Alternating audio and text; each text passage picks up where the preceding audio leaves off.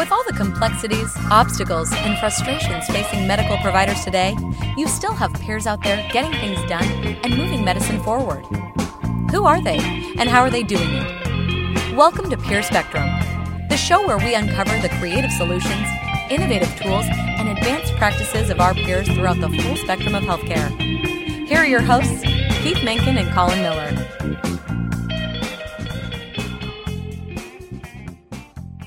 Let's jump ahead to the community as a whole and your reputation in the community. So there's a lot of providers out there that are in these circumstances. They're with partners they don't like. They made a mistake on where they moved to. You know, they didn't know that there was all these problems in the hospital. And we're going to talk about this. Sometimes your problems are actually pretty common, and it's not just unique to your circumstances. But whatever you end up doing, you may end up leaving that practice. You may end up leaving that community, but most likely you may stay in that area. You just may change to working for the hospital, joining another practice. But your personal brand and how people see you in the hospital, your patients, even your former partners if you leave. What about this personal brand is so important for you, Keith, and how do you establish this, and more importantly, how do you maintain it? Sure. Well, the personal brand is really all you have. I mean, that's because ultimately there's nothing more personal than medical care. People are not being treated by the X and XY Group Associates. They're being treated by Dr. So-and-so at XY Group Associates. And the patients understand that and appreciate that. Having said that, personal brand, community reputation is a very difficult thing because it means different things to different sectors of the community. You may be thought of quite differently by the patients and by the referrers than you are by competitors.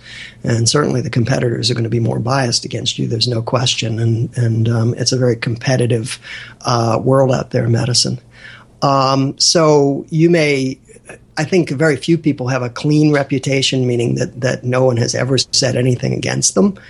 But it is very, very important that you try to control that as much as you can by being basically true to yourself and true to the patients. I mean, you need to know what it is that your strengths are. You need to know what you're bringing to the table that makes you special, that makes you worth looking out for, that gives you a good name, a good reputation, and you need to focus on that. And I think it's incredibly important, going back to citizenship, to not try to turn that against anyone else in the community. You can spend a lot of time trash talking other people in your community if that's your personality. You can say, you can have patients come in and say, "Oh, thank goodness you came to me instead of to him because he's terrible and I'm great." But eventually it's going to happen that people are going to realize that, and they're going to listen and they're going to hear your tone and they're going to say, "Well, this is all about you, not about me as the patient." So remember that every time you say something, that weighs against your name in the community. So you always have to take the high road. You always have to take the idea that you are working for the patient and the patient isn't working for you.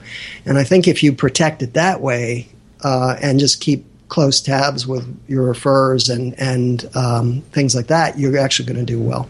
Absolutely. And that goes for any business. I could speak to this. I mean, talking bad about competitors only weakens your position. Right. That's all it ever does. And it steals valuable time. I mean, for me, being in the business world, if I have an opportunity to sit down with a potential customer, I'm not going to waste that time talking about my competition, good or bad. Right. Well, let's even look at the advertising world where Pepsi thought they were going to make a big splash with taste challenges against Coca-Cola, and every time they mentioned Coca-Cola in one of their ads, the market share for Coca-Cola went up. It's like we taste better than Coca-Cola, and that immediately puts in people's head Coca-Cola is the real soda, and Pepsi is trying to move in on the market. So they're better off just getting Coca-Cola out of their advertising altogether. So Perfect don't example. mention your competitors. You don't need to. And there are people who say, again, even in our political scene, who think there's no such thing as bad publicity, that anytime you mention my name, that gets my name out there. You don't want to be that person that's throwing a lot of names out there. It's just not, it's negative. And there's too much negativity in that potentially is in medicine to begin with. You don't want to be a source of negativity. I really strongly believe that. Absolutely. And I think it's important. You're going to get these questions, and people are going to try to bait you into it, knowingly or not. It's important to have a statement that you've thought about ahead of time to give, and then you can move on. Right. And something that I would use, maybe different for you, is that you've just been attacked through a patient by another provider, for example, and you say, "Well, believe it or not, I've never worked with that provider. I don't know a lot about what he or she does. I just don't. So I can't speak with certainty about their skills, and I'm not going to. All I can tell you is this is what we're going to look at together today, and I'm going to present some options to you. Right. And you're the one who has to decide. Right. But and there's different ways you can craft that statement, but I think you should use the same one so you're ready, so you're not thinking about it. You're just giving a response and then moving on. Because anything else is going to take time away from you and that patient. And that's another barrier between you and that person. And that's, of course, what we're trying to get rid of. Right. I mean, one of the things I used to say is, if somebody said, well, Dr. So-and-so said to do this, my standard answer would be, well, that is an appropriate approach. And certainly there are people who do this, but this is what I do and this is why. So you turn it from a not very negative. You just say, okay, you give credence to what they said. You don't say, well, that's the stupidest thing I've ever heard. But then immediately you come in with, but this is what I would do and this is why. And if you need to explain, and sometimes you do, why you don't use that approach, that's good too. That's still positive. It doesn't cut into the message of the other doctor. But you would never say, oh, he's wrong. One of the problems is, and I think patients are not prepared for this, with the understanding that there's very little that's black and white in medicine. That there are very few things that are right or wrong answers, and there are discussions and literature and research to back up pretty much any approach that anybody can come up with. People think, oh, well, he said something different than you, so one of you is wrong. And that's just not the way medicine works. It's that we have different approaches, both of which will hopefully get to the same point. All of us are talking from experience. None of us are coming out of the blue with something, and one would hope. I mean, that's something I always tell patients is, ask how many times a person has done this. Ask if this is the standard care for that they do. So even if it's different than one of the other doctors has done, presumably what you're recommending is something that you've done before that has worked before, and you tell people that. And that people have to understand that there's two paths to the same point, and they just have to make a decision as to which it is. But one of the paths is not wrong. One of the paths is not evil. It's just different. Absolutely. Absolutely. And then move on and that's right. Find out what you can do to help them. Exactly. And you may lose patients in that setting. And that's okay. I mean, you have to understand, and if you're going to be completely open and transparent with a patient, there are patients who are going to say, this is not what I want. This is not what I understand. This is not what I expect. You're going to have people go back to the doctor they saw in the first place. And that's okay. There are a lot of patients out there. And the most important thing, you never want to convince a patient to stay with you. You don't want to sell a patient on staying with you. You want to convince them. You want them to understand that you care about them, that you're the one who should be taking care of them. But you don't want to say, to force them to do it, because at that point you have no basis. If something, they don't trust you then from the start. If something goes wrong, they're maybe even lying in wait for you. And it's just not a healthy relationship. So at some point you just have to let some patients go. You're not going to win with everybody. And you just have to face the fact and say, okay, I think you're making the wrong choice. I wish that I could work with you, but I understand, and let them go. Yeah, and I'll be here if you change your mind. But that's right. Yeah, or if you have further questions, absolutely. Absolutely. Great. Let's go back to the hospital here, and then I think we'll wrap things up. Hospital environment's a little different, and especially today, there's a lot of turnover in staff. Some of the same faces you've become comfortable seeing are gone. There's new faces. It's a changing landscape all the time, and it's a tough environment to work in. I mean, there's no question. The hospital is a unique environment unlike anything else. I mean, real life and death stuff's happening there. That's right. It's an emotional area, and there's great things happening, and there's terrible things happening too. But just from the top down, if you are, well, we recognize you need to have good relationships with hospital administration. They're not the enemy. They have their own stance, and we're going to bring a few on here in the future on some episodes because we want everybody to see as much as possible what it's like to be in their shoes, what they're looking at, the constraints they're dealing under, the pressures they're getting. They're very much pressures like you are. They're just different, but every much is real to them. And when you're trying to work from the CEO down, from the C-suite down to the coordinator of a cluster you're working in, a lot of that has to do with brand, right, Keith? It's maintaining the idea that you want people to see you as. It is indeed. I would caution when you're dealing with a hospital, it may be better as a physician to think about working from, and I don't want to use the bottom, but working up. Work from the nursing staff to the assistant staff up through the coordinators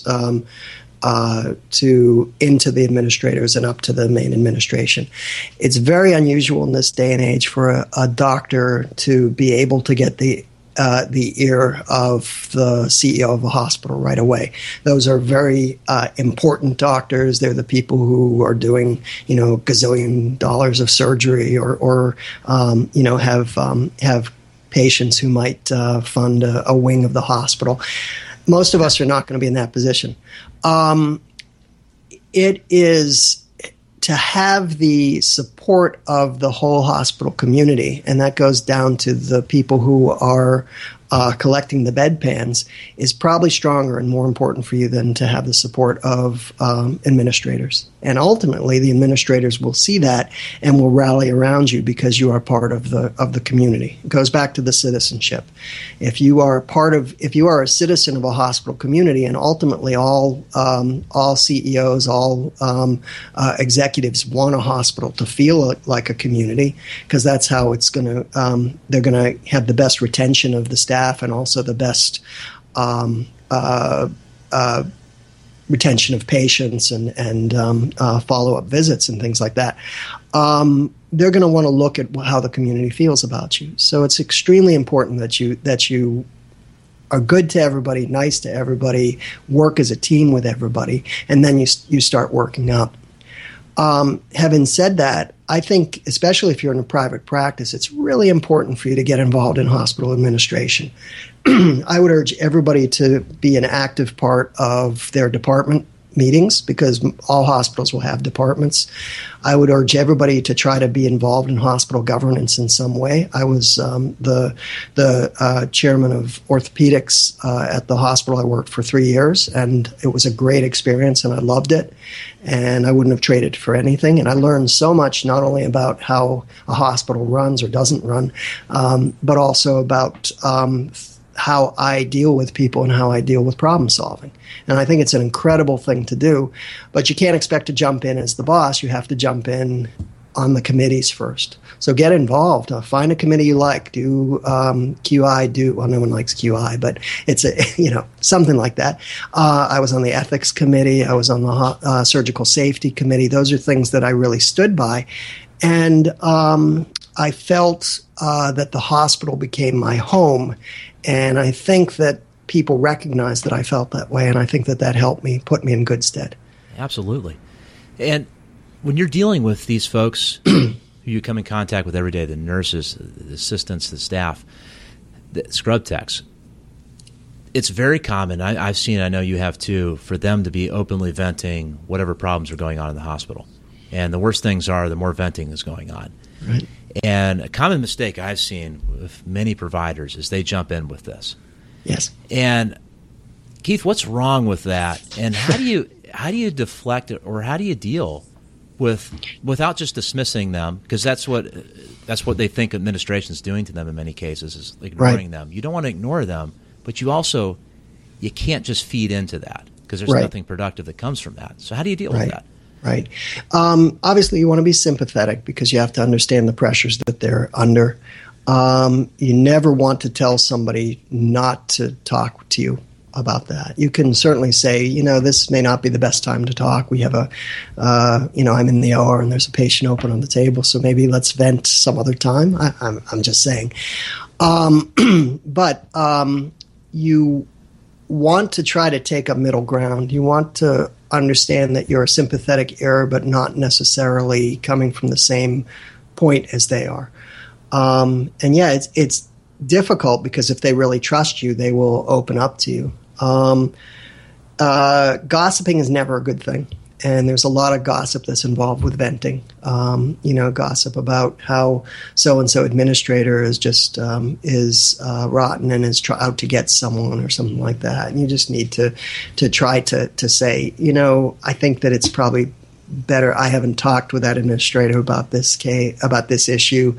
I'm really not the one to listen to this.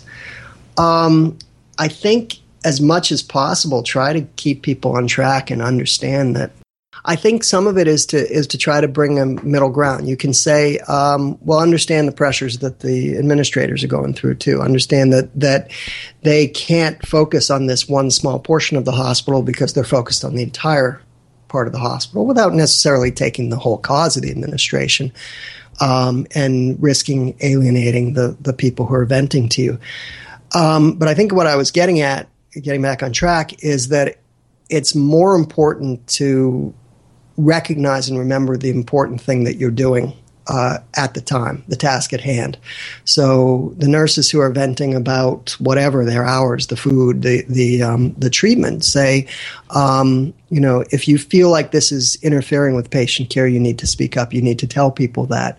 But the most important thing is that the patient care is getting done, and you're doing a great job doing it. And we're doing a tremendously successful.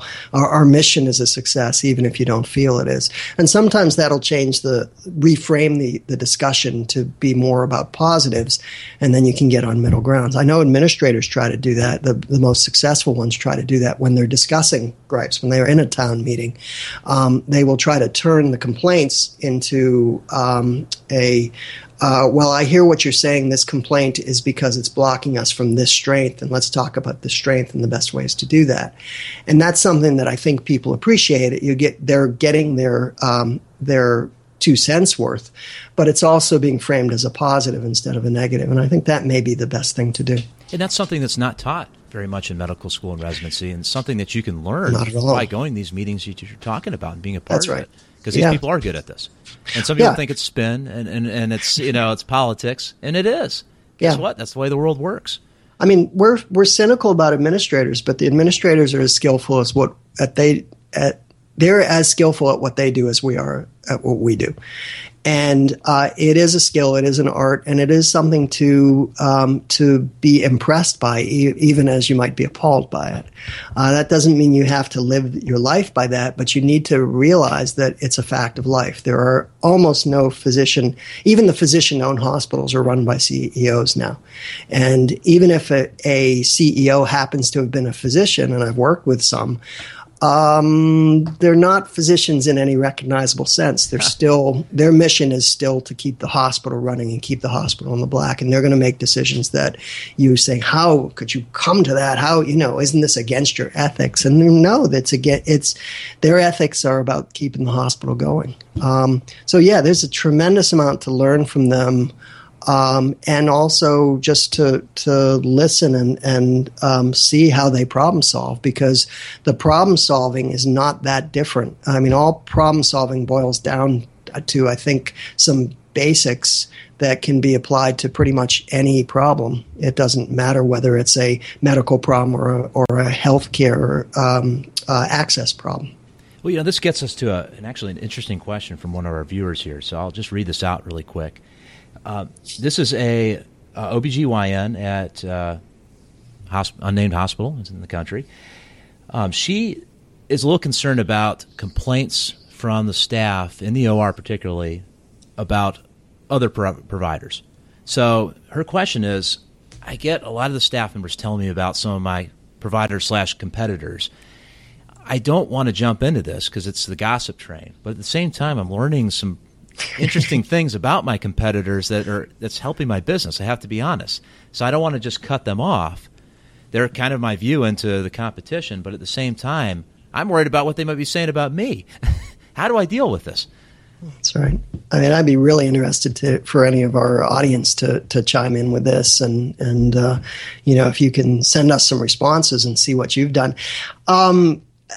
Let's face it, everybody loves a good gossip session, and particularly it's gratifying if it's coming at your benefit and the expense of somebody that you're in competition with.